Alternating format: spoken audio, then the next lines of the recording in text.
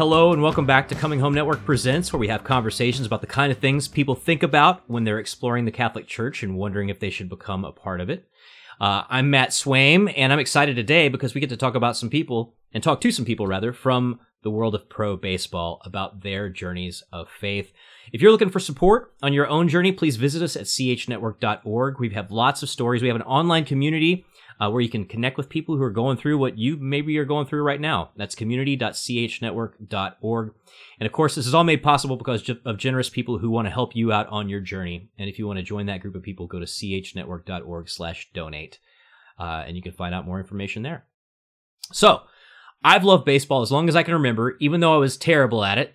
My love for broadcasting came from watching and listening to Marty Brennaman and Joe Nuxhall do Reds games growing up. So my love of baseball kind of got me into Catholic media down the road. That's not as impressive as the people I'm about to talk to who have played the game. So we've got today Wade and Nina Gaynor and Dan Venezia. We won't have time to get into their full conversion stories, but if you want to read more, Nina has done a written version of her conversion story, her journey to the Catholic Church, at Coming Home Network's website. So has Dan Venezia, and you can go read more about them there. There's a lot in both of those stories. Wade's going to write his up one day. Wade, Nina, Dan, welcome. All right, so I have a lot of questions. Some of them are about baseball. Some of them are about theology. Some of them overlap. But I'm going to start with Wade because I know the least about his journey. So let's just start, first of all, by talking about how you got into baseball and how you got your opportunity to kind of play at the pro level. Yeah, thanks for having us, Matt. For me, I loved baseball for as long as I can remember. I don't know if Dan's got a similar story, but from the time I was 3-4 years old, if I got a glove, I would sleep with it. I'd wake up, want to throw a ball, hit a ball. And I grew up in a very small town. There's 8,000 people in our whole county.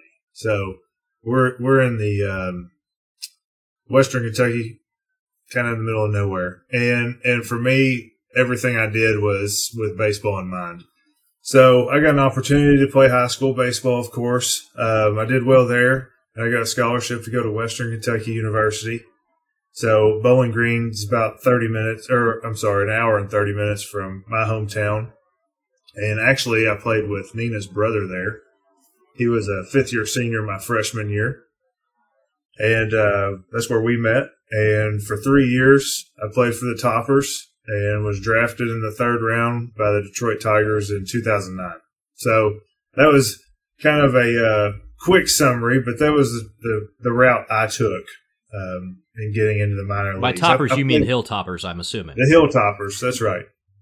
So, just to make sure, as a fellow Kentuckian, I just want to make sure we're clear on our terms here. That's right. For the non-Kentucky crowd. It's the Hilltoppers. So you were in the Tigers organization. Dan, if you could kind of sum up a little bit of your own sort of path to the pro baseball level. Sure. I mean, hearing from Wade there, our paths are similar yet quite different. Growing up in a big city, he had 8,000 people. I grew up in the city with 8 million people in New York City. So I grew up playing stickball in the street. I mean, we played sewer to sewer. I mean, literally in the street. Police officers would stop and actually pinch hit and jump in. It was a different time.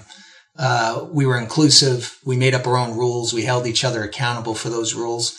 And, if we all chipped in, for a Spalding or a blue rubber ball, and if it went up on the roof that, lined our Brooklyn streets, we'd have to climb it to get that ball. And, so that's where my love developed, playing with my older brothers. I'm the youngest of four, 2 older brothers, and I was sort of tagging along.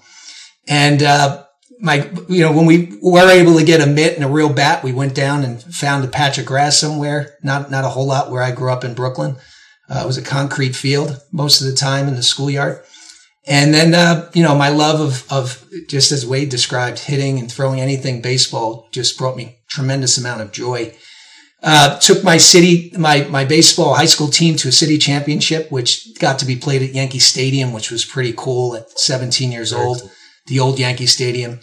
And then got a scholarship to a small Division II school in Westchester County, Concordia College, where I played 4 years of baseball, and then fulfilled, that dream. Every kid who steps foot on a little league field has dreams of one day playing in the big leagues, and getting drafted by the Twins. I was a low round draft pick, again, a lot different from Wade, and 36th round pick. It was 1993. That was the year A-Rod was the first pick in the draft. Torrey Hunter was our first pick in the first round. He became my roommate, my good friend, and a fellow brother in Christ, by the way. And then I played parts of 3 seasons in their organization. And, at that moment, baseball had brought me both the best moment and the worst of my life. The best getting the call, and then the worst being sent home. But since then, my love for Christ has completely trumped all of that. But that's the 2-minute version of my story. Yeah, it's so funny. Like, so many people who get to the pro level get a cup of coffee in the big leagues, and then you got guys like Torrey Hunter, who I feel like retired like really recently. Was in the league for forever and just played all over the place.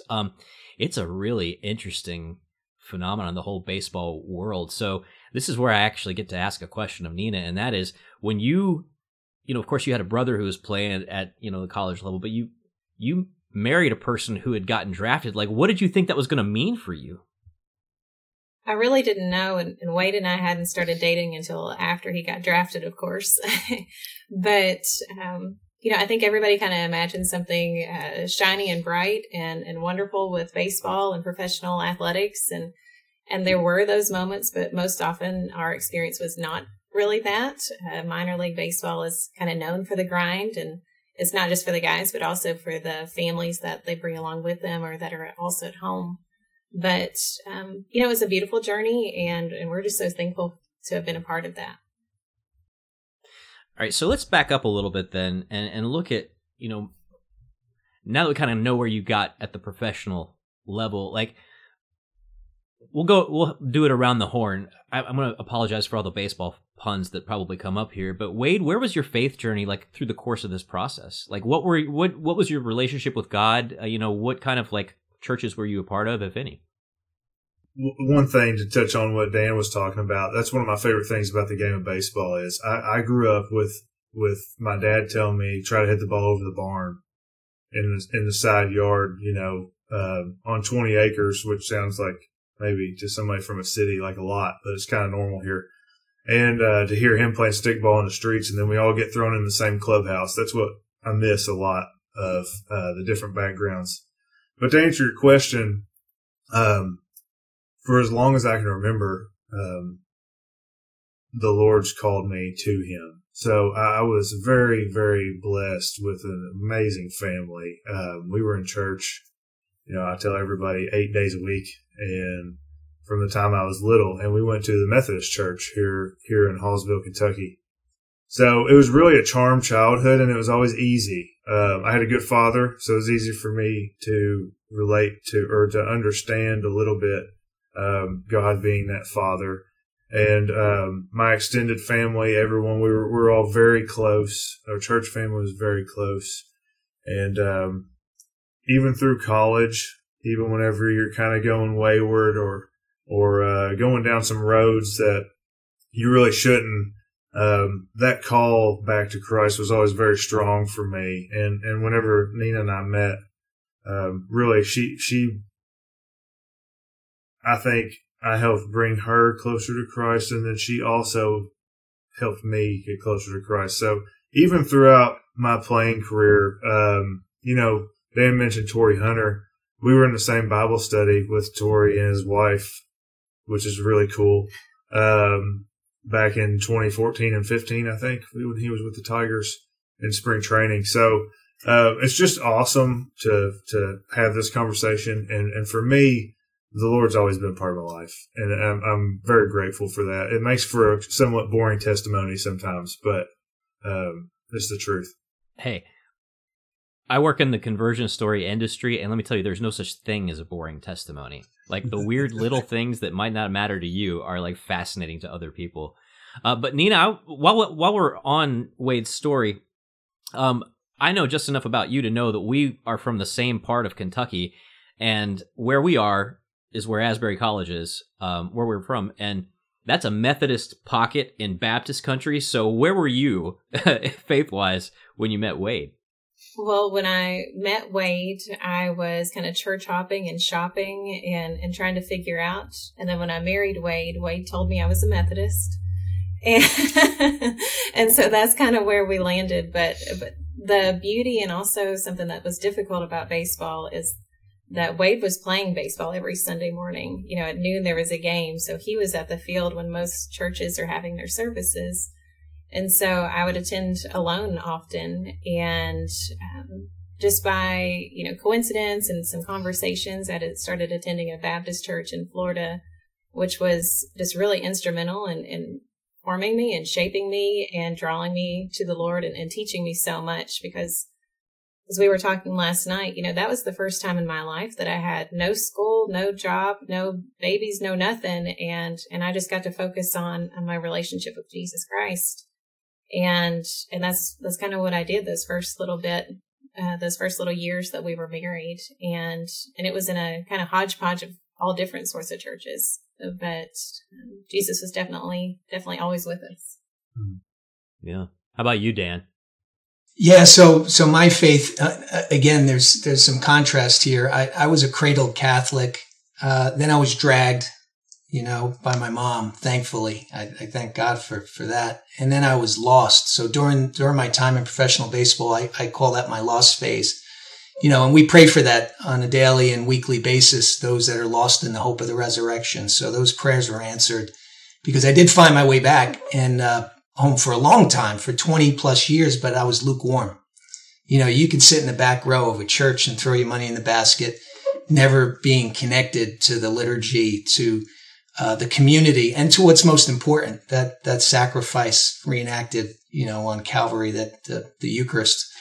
And so now I'm starting to get it. And I don't want to say I'm on fire, but I'm certainly my conversion is ongoing.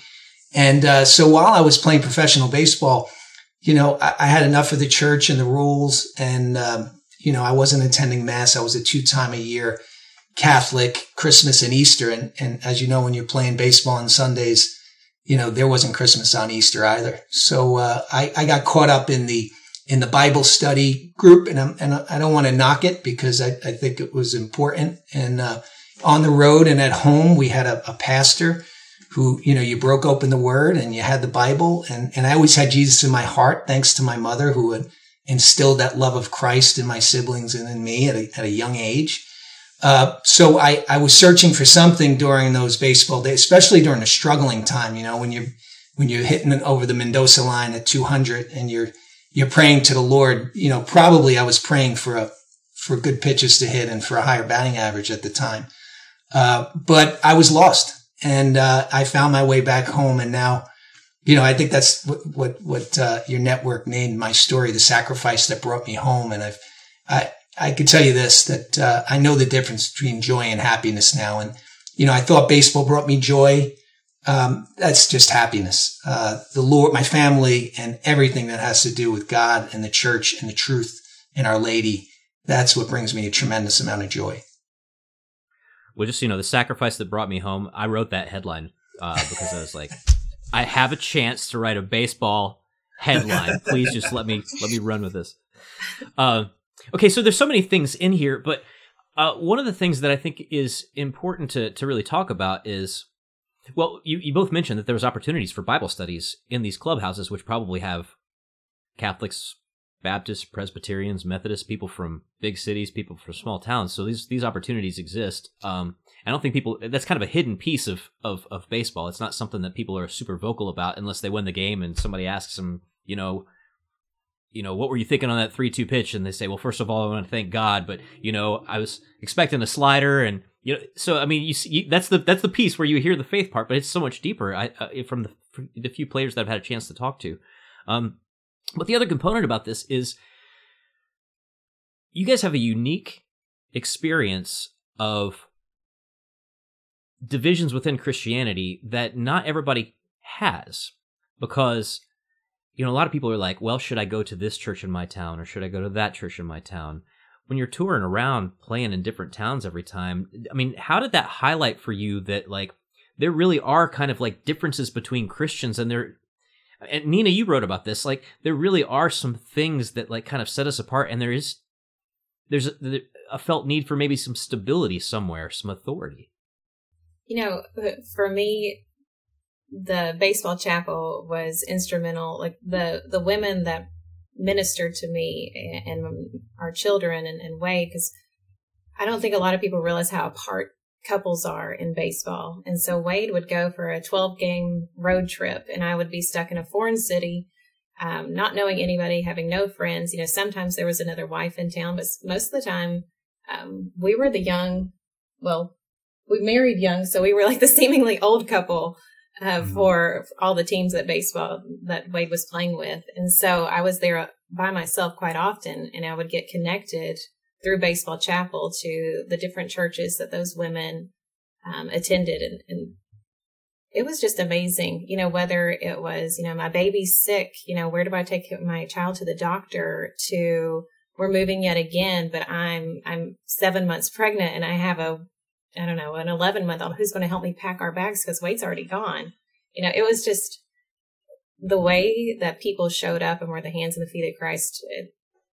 We joined, I don't want to say we joined a bunch of churches, but we participated in all kinds of churches and saw just the beauty that, you know, God's people really are. That community. Mm-hmm. It was our community as we were away. Yeah, that's awesome. It led to our conversion. You know, this whole thing of Baseball Chapel and then traveling a lot and then questioning, well, why is it good to go to church and actually be there and not just watch it? And all these different questions that, you know, we can talk about as we go here. But all that great community that we had, that God gave us while we were going through this, totally not realizing we'd one day be Catholic at all at this time. That was kind of like my last couple of years playing, that all started. But they were really great, especially like Nina was saying, I'd be gone for a couple of weeks or a month. You know, I got sent up and down a lot the last few years between AAA and AA. So, she was alone often. You know, it's interesting. So, if you're a Methodist from small town Kentucky and you move to a new town, you go where you find the best preacher, you know, and you settle in, maybe the best music, maybe the best youth group or fellowship, maybe the best, you know, men's group. Dan, you're in a different spot because if you're a cradle Catholic, like it doesn't matter what town you're in, you know what church you're supposed to go to, right? It's whatever one has Saint so-and-so in the title. But again, you said this was during your lost years. At the same time, though, baseball is kind of one of the most, it has the most visible elements of Catholicism of like any professional sport except maybe soccer, because half these dudes are like crossing themselves on the way to the plate, right? There's so many players from like Catholic countries that have come to the United States and have brought those family traditions, that faith with them, you know, and some people might be cynical and say, oh, that's superstition. But for some of these people, it's very real. So I wonder if you maybe, you know, saw these guys making the sign of the cross around you and saw these people wearing rosaries around. I mean, did any of that like trigger anything in you or make you think about things during that lost period of time? No, you know, I had a picture of Jesus inside my hat. In fact, I have it down here on one of my monitors, and a cross. And I would give it a kiss, you know, before every time out on the field. But it was just generic. Like I had Jesus. Jesus was with me, but I didn't want anything to do with the church and the rules. And that's because I was living a life of sin, right? And I think that's what happens when the devil gets a hold of you and gets his grip on you. He wants to make you feel like you're not worthy. And so for a long time, when I'd go to church and I'd hear the priest say some things, I was hearing something very different, that, you know, I don't belong here. I'm not worthy because of the you know, many of much of the sinful behavior that sort of consumed me during those years. It's kind of hard I mean, we're all sinners, of course, right? But it's kind of hard to be following the Lord and in the book and in the word and in the sacraments and continue with that sin. You know, I heard, I believe it was through one of the apparitions that the Blessed Virgin had said that, you know, you'll either stop that sin or you'll stop praying the rosary. And what I've found recently, because I've only come to know her in this loving, wonderful, spiritually motherly love that just over the last couple of years. And that's where my conversion and my faith has taken a turn, because she's revealed to me crosses that I didn't even know I had to bear. But at that time, I wasn't thinking much about it. I was so focused on one-sided, clear-sighted on my goal to get to the big leagues. And God was secondary. I prayed and I had the Bible out, but it was sort of, I was going through the motions, checking the box. But it wasn't until I really found myself back in the church, especially in the sacraments and with confession, for instance. I would confess to God behind the door, privacy of my own bedroom door, dozens of times, breaking down because I was told that I had a direct line. And we do have a direct line, but when it comes to that beautiful sacrament of reconciliation, it's not the priest, it's Jesus. So I can tell you from being on both sides of that is that once I came back home, thank you, Matt, for that great title. Once I came back home and I laid it at the foot of the cross and I forgave myself for all the pain that I've caused me and others. And I laid it at the foot of the cross. Jesus wrapped his arms around me. And that I only had to do once. And I go to frequent confession, but I mean about, a sin that's been weighing you down that you try to tuck away in your back pocket. You pretend that it never happened and you're embarrassed and you got shame and guilt. And it did not work. If you got to keep going back, that means it wasn't working. So I found the truth in the Catholic Church that I was so, blessed to be born into.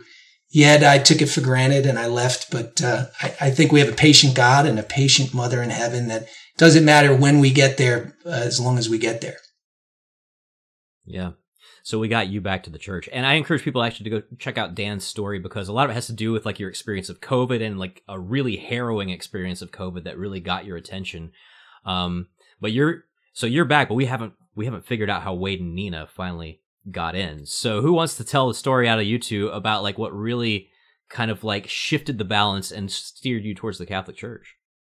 Our church was going a little wayward, we'll say, and in a lot of different ways. And it was all very confusing why it was happening and kind of unsettling because we had like this deep foundation, like deep roots that were kind of being uprooted. So in my quest to figure out why, I mean, this sounds funny, but this is just the truth of our story, why, we're pro-life and why abortion's not okay. It was like, well, just saying it's not okay isn't really good enough for me. I want to know why, and really go deep. So I got online and I found this book called The Gospel of Life written by Pope John Paul II. And I called it my Pope book as kind of as a joke because I didn't dislike Catholics. I just thought poor Catholics don't know much about their faith and I don't understand it either. And it's really, confusing. But I started reading this book on the road trips. I'm just sitting there reading it. And I was calling Nina and saying, this is incredible. Like, I actually didn't really know. If you said, who's John Paul II? I would have known, like any global figure. But I really didn't know anything about him. And I started reading that, and I was I'm writing down all these things he's saying, and it was just incredible. So then, around that same time, we had our first child, and we had been going all over the place, and Dan brought up the sacraments. And the sacraments in the Bible led us to the Catholic Church, like 100%. 100%. And we had our first child, and we were like, well, do we dedicate him to the Lord, or do we baptize him? And we took that very, very, very seriously. It was not some, hey, well, this preacher said we should do this, so we're just going to do it because we don't really care. No, it was a big deal to us. I thought, man, I know there's just one baptism. I know I was baptized as an infant. She was not. And we started going to the Word because we kind of didn't trust anything except the Bible. I mean, we were total fundamentalists. And we're reading, and I was like, we've got to baptize our child. Like, he's under our roof, and he's going to be in a Christian community, and he's going to be baptized in the name of the Father, Son, and Holy Spirit. Like, this is happening. So he was baptized in the Methodist Church. And we just started asking, why do we feel that way? You know, and then it led to sacrifice, and then it led to communion, and we were like, well, we need to find a church that has communion every Sunday, that baptizes infants, and Dan brought up confession, and I'm obsessing with the Bible. Nina actually was concerned with me for a little bit. But I'm a baseball player, so I have nothing to do in the off season but work out and read. So that's what I did. And she was working, and I was watching our newborn. So I was like, confession's a good thing too. And I'm skipping over a few things because it's a really great story. But Nina's kind of already there. Am I right? I don't want to put words in your mouth. Yeah, I mean, I had no qualms about it. You know, I had a lot of questions, but I just figured, you know, the Lord will work it out as we go. But I was much more obstinate in everything. But that's true. But you know, it was the Lord just so gently kind of pushed us towards Him and His holy church, and so we were living in what would have been closer to my hometown in central Kentucky. And God just made it like not a friendly place, like for our family. Like Wade was working and gone more than he ever was with baseball. And Dan will appreciate this. You know, I had an awful year the last year of my contract. So I played 7 years with the Tigers. I was in AAA, doing well, and I got sent down to AA.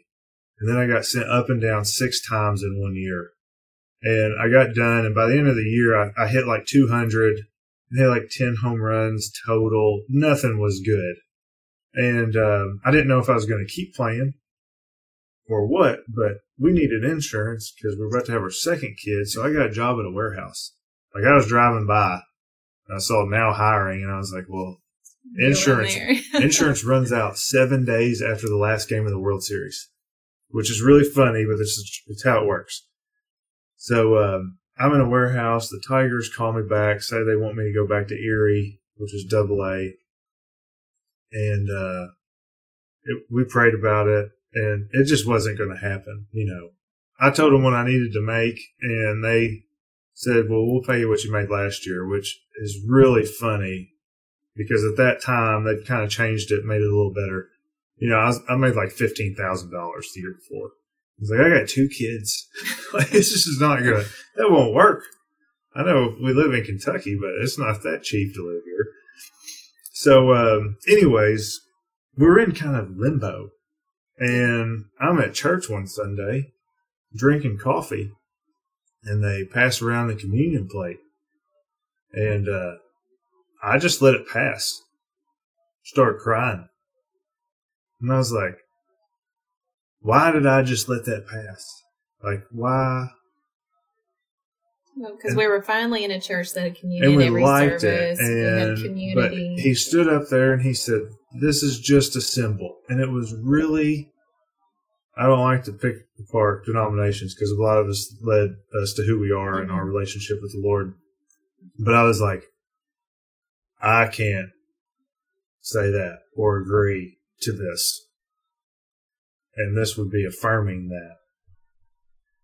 So that led to, we went home and we laugh about it. And Nina was like, what's wrong? You know? And I was like, we need to find a Protestant church that has the Eucharist. And that's where it started. That's a fairly fruitless search, by the way. I figured there was a long one, time. And I asked people that I like really still to this day love and respect. I was like, hey, this is what I'm dealing with. What you got on this? Because I'm sure I'm not the only one that's read John 6. And, you know, and they're like, well, I mean, you know, Anglican and Lutheran and Episcopalian, they're all kind of close. And I was like, yeah, but it's not the same. And I'm talking a lot, so I apologize, but I'm almost there. We went to a Catholic service. Well, God moved us again. We moved. And we moved to kind of like, I don't want to call it like a Catholic hub, but there's a lot of Catholics here. It's the first time ever that we'd ever been challenged by Catholics. And yeah, that's right. And those people, they're like, well, just try it. Just go in Sunday and sit there and see. And they're the first Catholics, again, that we would talk to about Scripture, and they would like shake their head and like give us not a rebuttal, but also give us God's word back to us. And so then we went one Sunday. She's right. That's right. I was giving baseball lessons to a couple kids, and the dad said, well, you need to go to church with us. And I fired off with the typical why I'm not Catholic, and he like really served it right back to me pretty firmly. And it was the first time, and I was probably 28, 29 at the time, 30.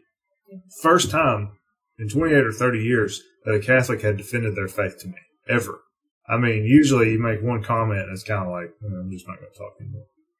And this guy was like, he wasn't having that. And I am forever grateful of that. And he even went on the offense with me. And then he started sending me all kinds of links, all kinds of books. And he gave me Rome Sweet Home by Scott Hahn, who kind of speaks my language, given our background. And we went to Mass one evening, and we did not make fun of it, but we left and said, what in the world just happened? Like, we didn't, our kids were crying. It was nighttime. I'm used to Sunday mornings. Yeah. And then we went back to another church, and then a couple weeks later, she was like, I want to go. I want to try it again. To Mass. And we walked in, and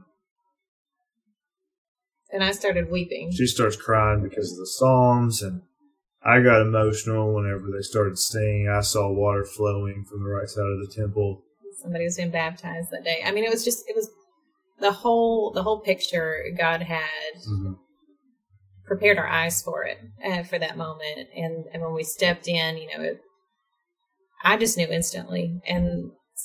But then I also knew that it wasn't going to be easy, because we still had a lot of questions. We still had a lot of hang-ups, and the journey was, a lot of people say, that was the beginning. Just beginning. That's right. But, all of our lives up to this point, it was a preparation for this moment too. Yeah, we went through RCIA, and it was the springtime, so we kind of missed Easter. And we were baptized on All Saints Day because we kept telling our priest, like, we're ready. We're really ready. This is not a joke. And we want our other child baptized. And the last hang up to Dan, I appreciate you talking about the Blessed Mother. That was my biggest hang up. And one day, this is kind of a miraculous story. But I was driving, and it was a week before we were going to stand in front of God and everybody and say, we believe everything the Catholic Church says and holds is true. And I was like, I can't do that, because the Blessed Mother's got me I'm not really down for all that, is what I was thinking. And I was praying while I was driving. So, Lord, I don't want to offend you. I don't want to put someone up there with you that shouldn't be, and pray to anyone but you. And, it wasn't a voice from heaven, but if you've had God speak to your heart, you know his voice. And he said, who are you to tell me who I can and cannot glorify in heaven? Verbatim. And I just sat there, and I was like, I would never do that. And he's like, that's what you're doing right now. Wow. That's pretty cool. See, you do need to write this up now, Wade, for so many reasons. Because Dan's got some pretty nice matching Blessed Mother stuff late in his journey as well.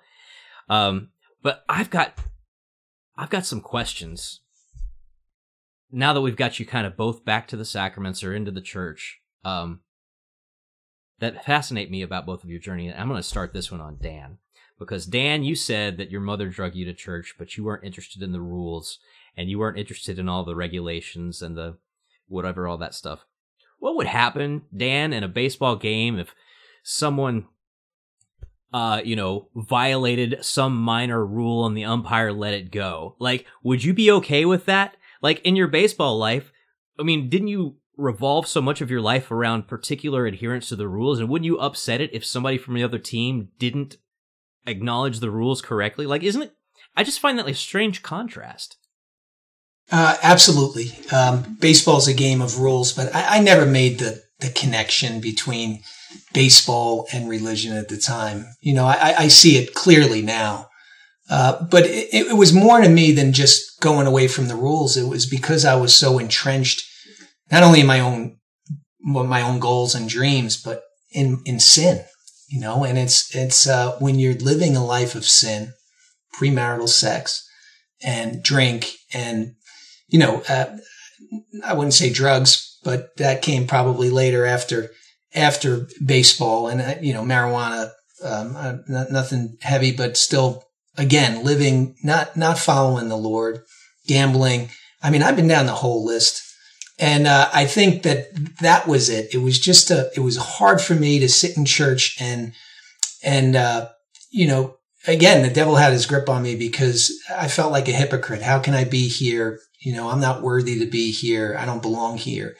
And, you know, in my journey, you talk about RCIA, Wade, you know, the interesting part is my wife grew up Protestant.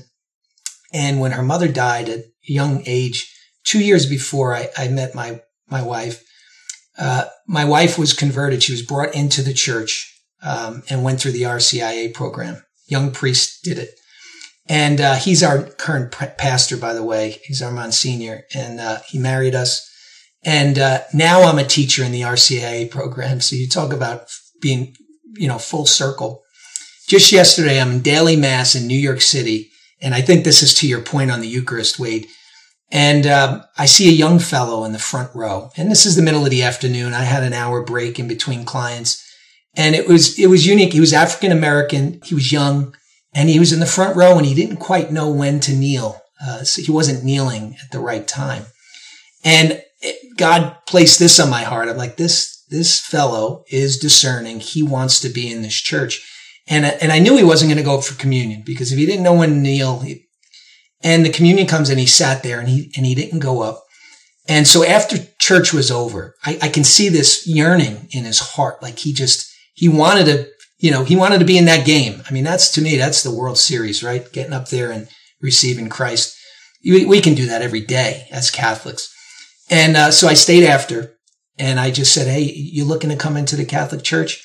And he said he moved into the neighborhood. He's been baptized, but a fellow brought him into church and invited him. And he's in the RCIA program now, and he's going to receive the Eucharist at the Easter Vigil. And, I gave him my card if I can help him in any way, but that warmed my heart.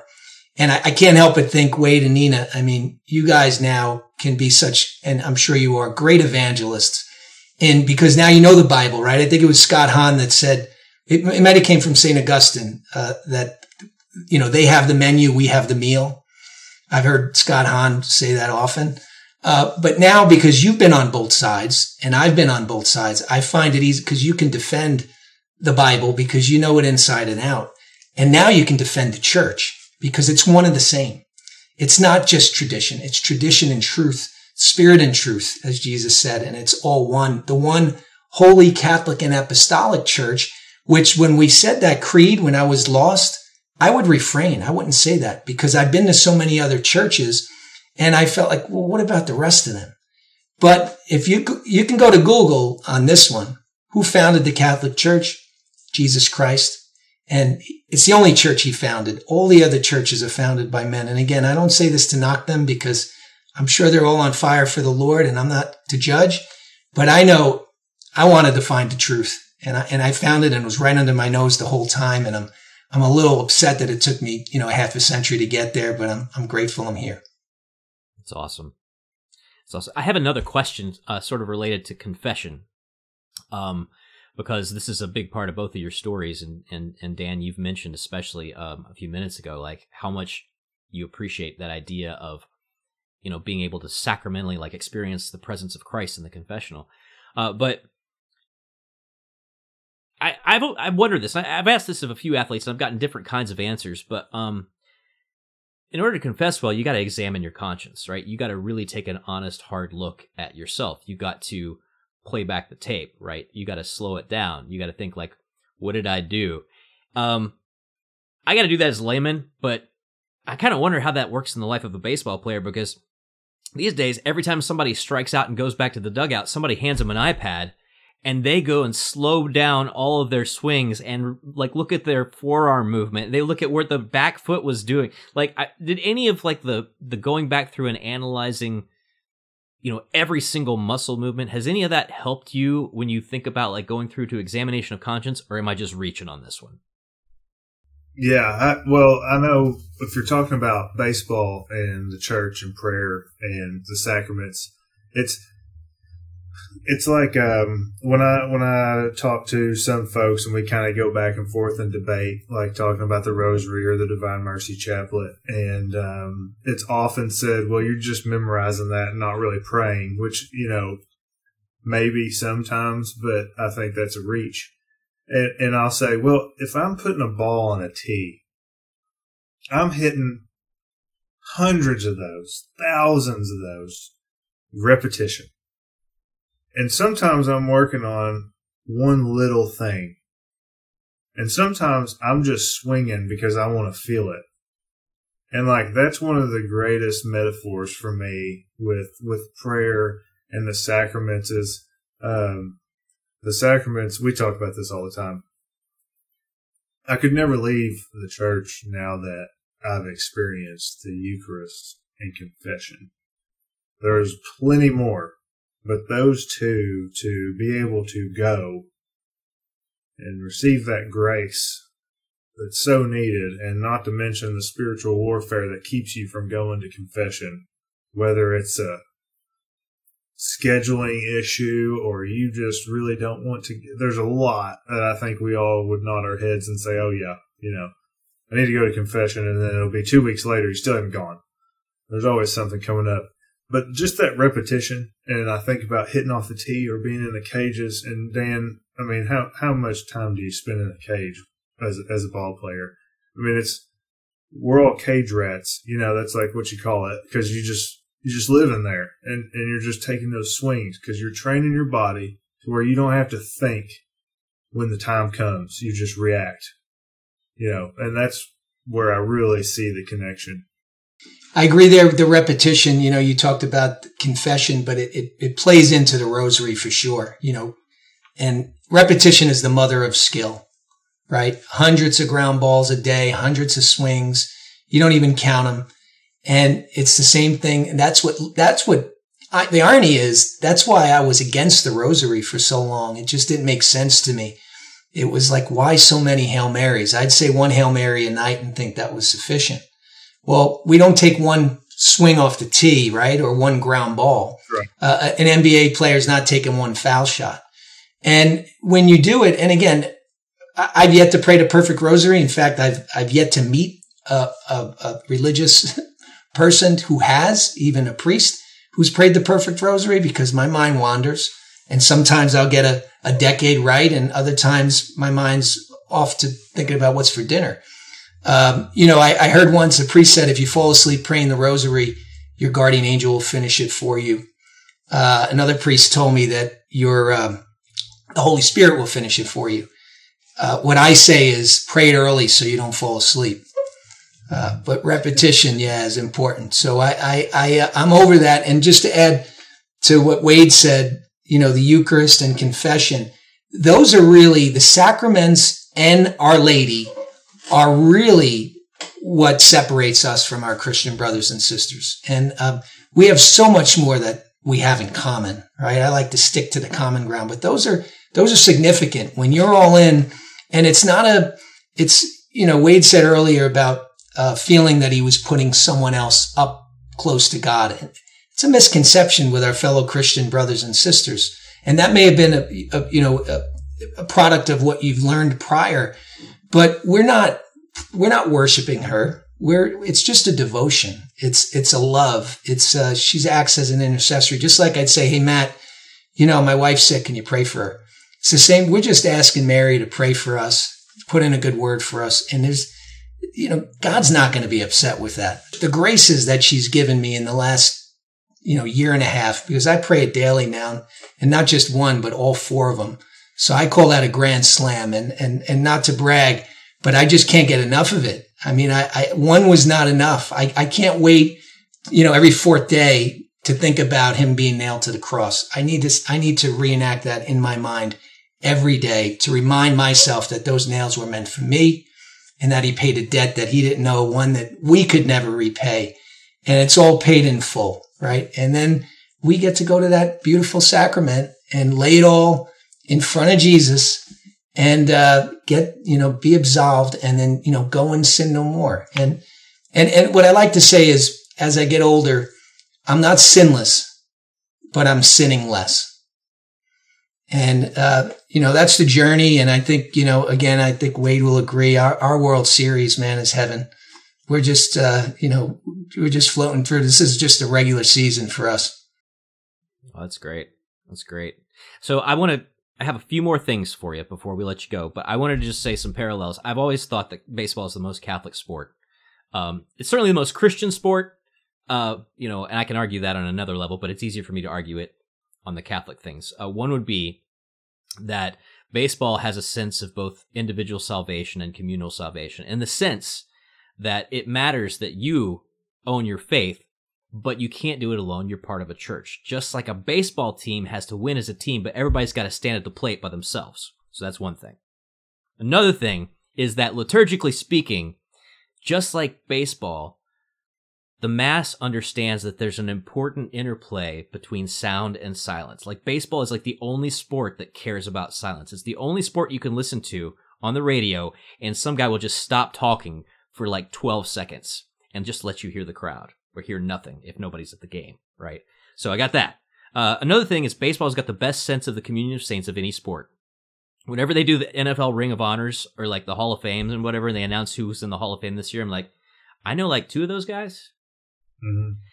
You ask me who's in the Hall of Fame for any Major League Baseball team, everybody knows. Like, everybody knows the players in their hometown who are in the Hall of Fame, right? It's like, I can't just say like names of big players from the 90s and you can be like, yeah, I never heard of that guy. No, you know Bo Jackson, right? You know King Griffey, you know all these guys. And then finally, this analogy doesn't work very well because of what the NFL has done to their schedule.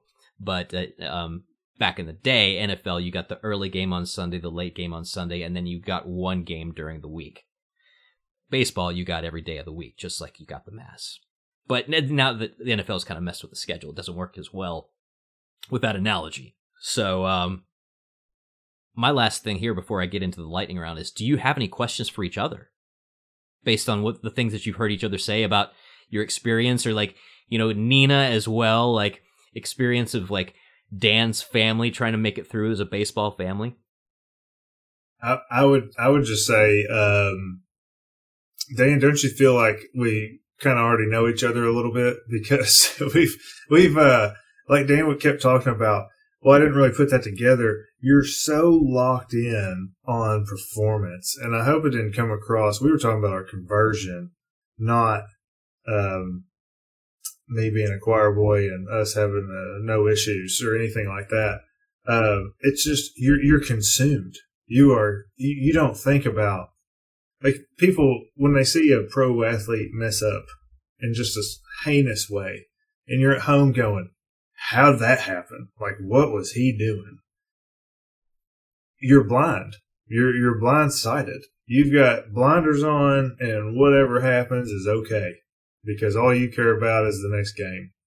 So I appreciated Dan talking about that aspect a little bit. Yeah, no, I feel like I know you guys. As Matt pointed out, as one of your analogies there or contrasts, is that as Catholics, we never journey alone. Our support for one another is a life support. It's encouraging. And Matt, I think you left out the cathedral. Nice big league stadium. Looks baseball like stadiums. They're the cathedral. Come on. Well, you played at Yankee Stadium. I mean, come on. So. Yeah, there's so much. Wade, I can't help but be amused by the way that you put that. It's so funny that like us unathletic people will call into sports radio after somebody goes like 0 for 3, and I was on like a 21, game streak without a hit, having a bad day, and you're like, yeah, that guy's terrible. I'm like, that guy could like crush it on your church softball team, and you would be embarrassed to be in the same field with him. So Any other questions for Dan? Do you have any questions for Wade or Nina before we let you move on to this next little? Yeah, I'm intrigued, man. I think your relationship, I can tell, is Christ centered. And when you have Christ at the center of your relationship, that's a foundation that cannot be cracked. You know, that's an eternal friendship and love that you guys will have forever. So that's something that my wife and I have now, but we had different paths and we kind of came together where you sort of went on the journey from the beginning and, you found the truth. And, you know, they made it home too, Matt. So we're grateful to have you. And I think that many more will come home to our church just from hearing from you. So don't by any means be shy about expressing your love for not only for Jesus, but his mother and for our church and for the truth. And, you'll be surprised that you'll be that guy, right? That brought you in. You plant those seeds and you never know who else is going to come along and water them. And we don't always get to see the fruits of that, you know, that seed bear fruit because it is a ripple effect. But sometimes God reveals it to us and he's been so prevalent in my life. I've been able to see so much over a short period of time. And it's because it's of the surrender. When you surrender yourself and you give yourself to the Lord, you know, the baseball becomes insignificant and, you make it happen. And by the way, Wade, you said 15,000. I didn't make more than 6. I think the most I made was $950 a month for 6 months. So that's less than $6,000. They bumped it up a little bit. You were rich, man.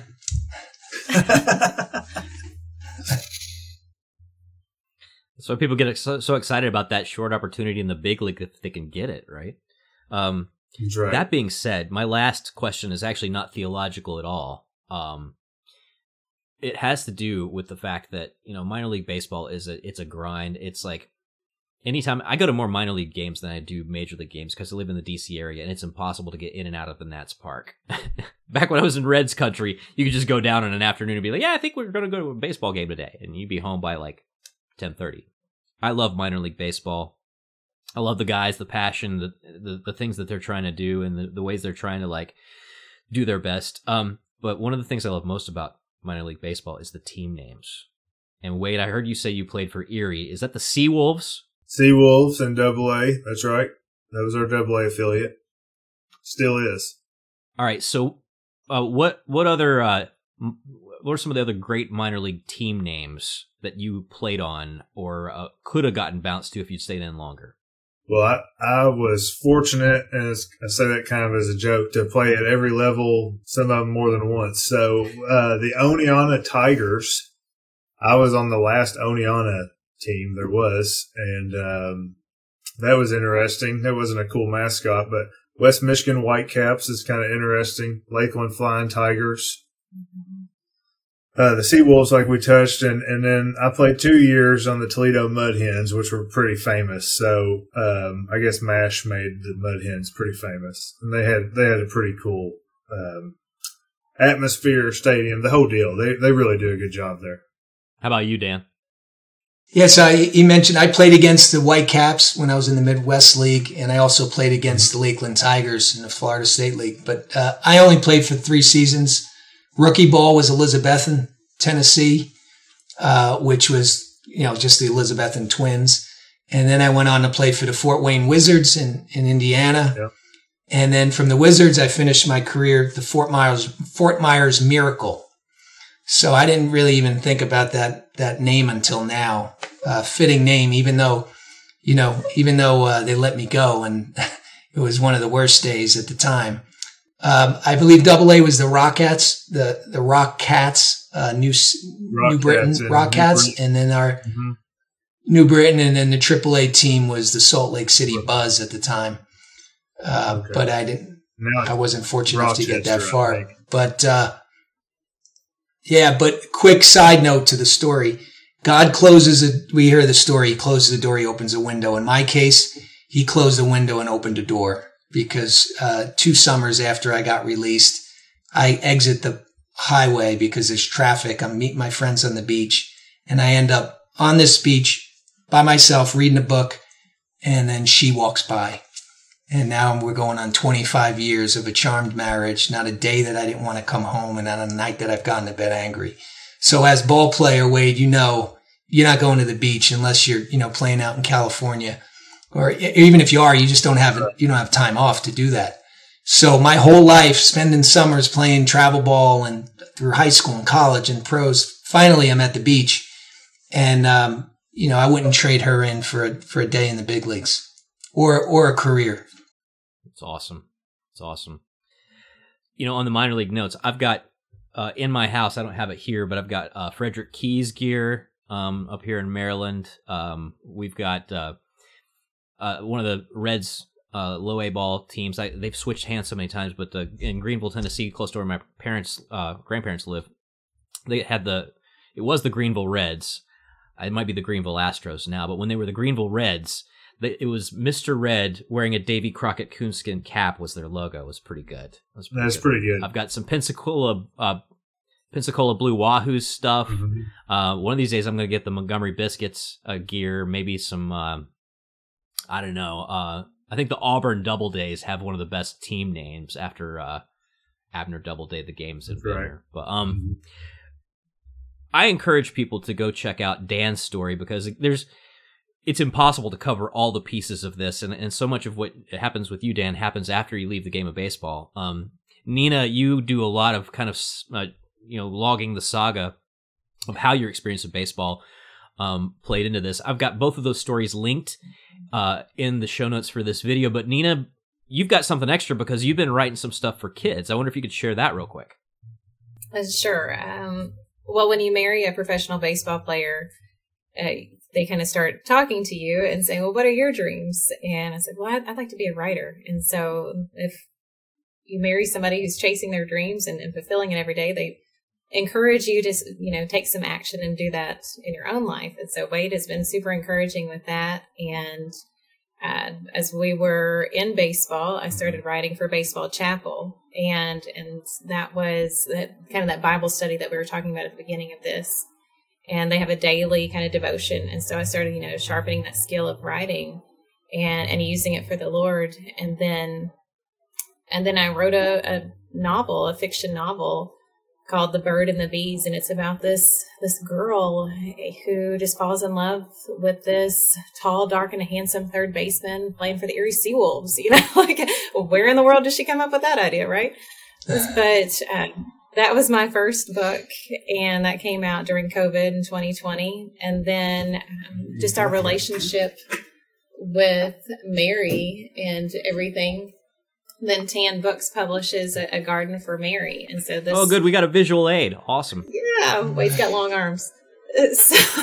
But that story really came out of our conversion and how we kind of struggled with the rosary and with devotion to Mary, and why do we venerate her and honor her, and it has this child asking his mother or her mother. In my mind it was a boy, but it's a little girl in the book, but asking his mother, well why, and I think that's what we were doing. We kept asking on an intellectual level, why do we do this? Tell me again, let me read it again, let me see the print and understand it, but it just wasn't connecting with our heart. And then finally, when it connected with our heart, that's when it all clicked and made sense. And so that's where A Garden for Mary came from. And so, yeah, I love writing and love using that for the Lord. And Wade modeled that beautifully. It's a lot of people have a lot of amazing skills that honor and glorify the Lord, but Wade always used his, it was just from his walkout songs, his presence on a ball field, and all these ways he stood out because he was always joyful for the Lord. No matter the seasons that he would jokes and said he was like the Job of baseball. Even then he was joyful. My last year. It was rough. Saint Mendoza, pray for us. Yeah. So, you mentioned walk-up songs. This is a question we didn't get to here, but did you use Christian music for your walk-up songs ever, Wade? I did. I would use country every now and then because I'm from Hallsville, Kentucky, and a redneck. But no, I loved having a walkout song that glorified the Lord, because I would get, it was like an awesome evangelizing technique. Like fans would come up and say, "I can't believe your song is Light Up the Sky by the Afters, or Running for Your Heart by Third Day, or, we were Protestant, so I was all over the band music, Yeah, there's this guy used to play for the Reds, Chris Heisey, and he had this Christian rap song, and it went hard. Let's just say, and all these people are like, man, what's that song that Chris Heisey's like walking up to? That's amazing. It's like it's this band called the Cross Movement, and if you listen to the lyrics, you'll find out exactly what they're about. So no, that's really I must be a lot older than all of you, because I didn't have a walk up song. I didn't have that option. Right. You were there. Did you have a walk up record player, like maybe walk up 8-track, maybe? No, this has been great, y'all. I'm so grateful that you both accepted the invitation. I really encourage people to go check out the links here so you can find out more about all the guests we've had today, Wade, Nina, and Dan. I encourage you to go to CHNetwork.org, find more stories of people and what's brought them either back to the church or maybe into the church from some other tradition of faith, or maybe from no faith at all. You can also check out our online community. That's community.chnetwork.org. And again, this is all made possible because of people who love the Lord and want to help out people like you. And if you want to participate in that mission and support others on the journey, you can go to chnetwork.org/donate to do so. I'm Matt Swaim. Thank you so much for joining us for another episode of Coming Home Network Presents. We'll see you again next time.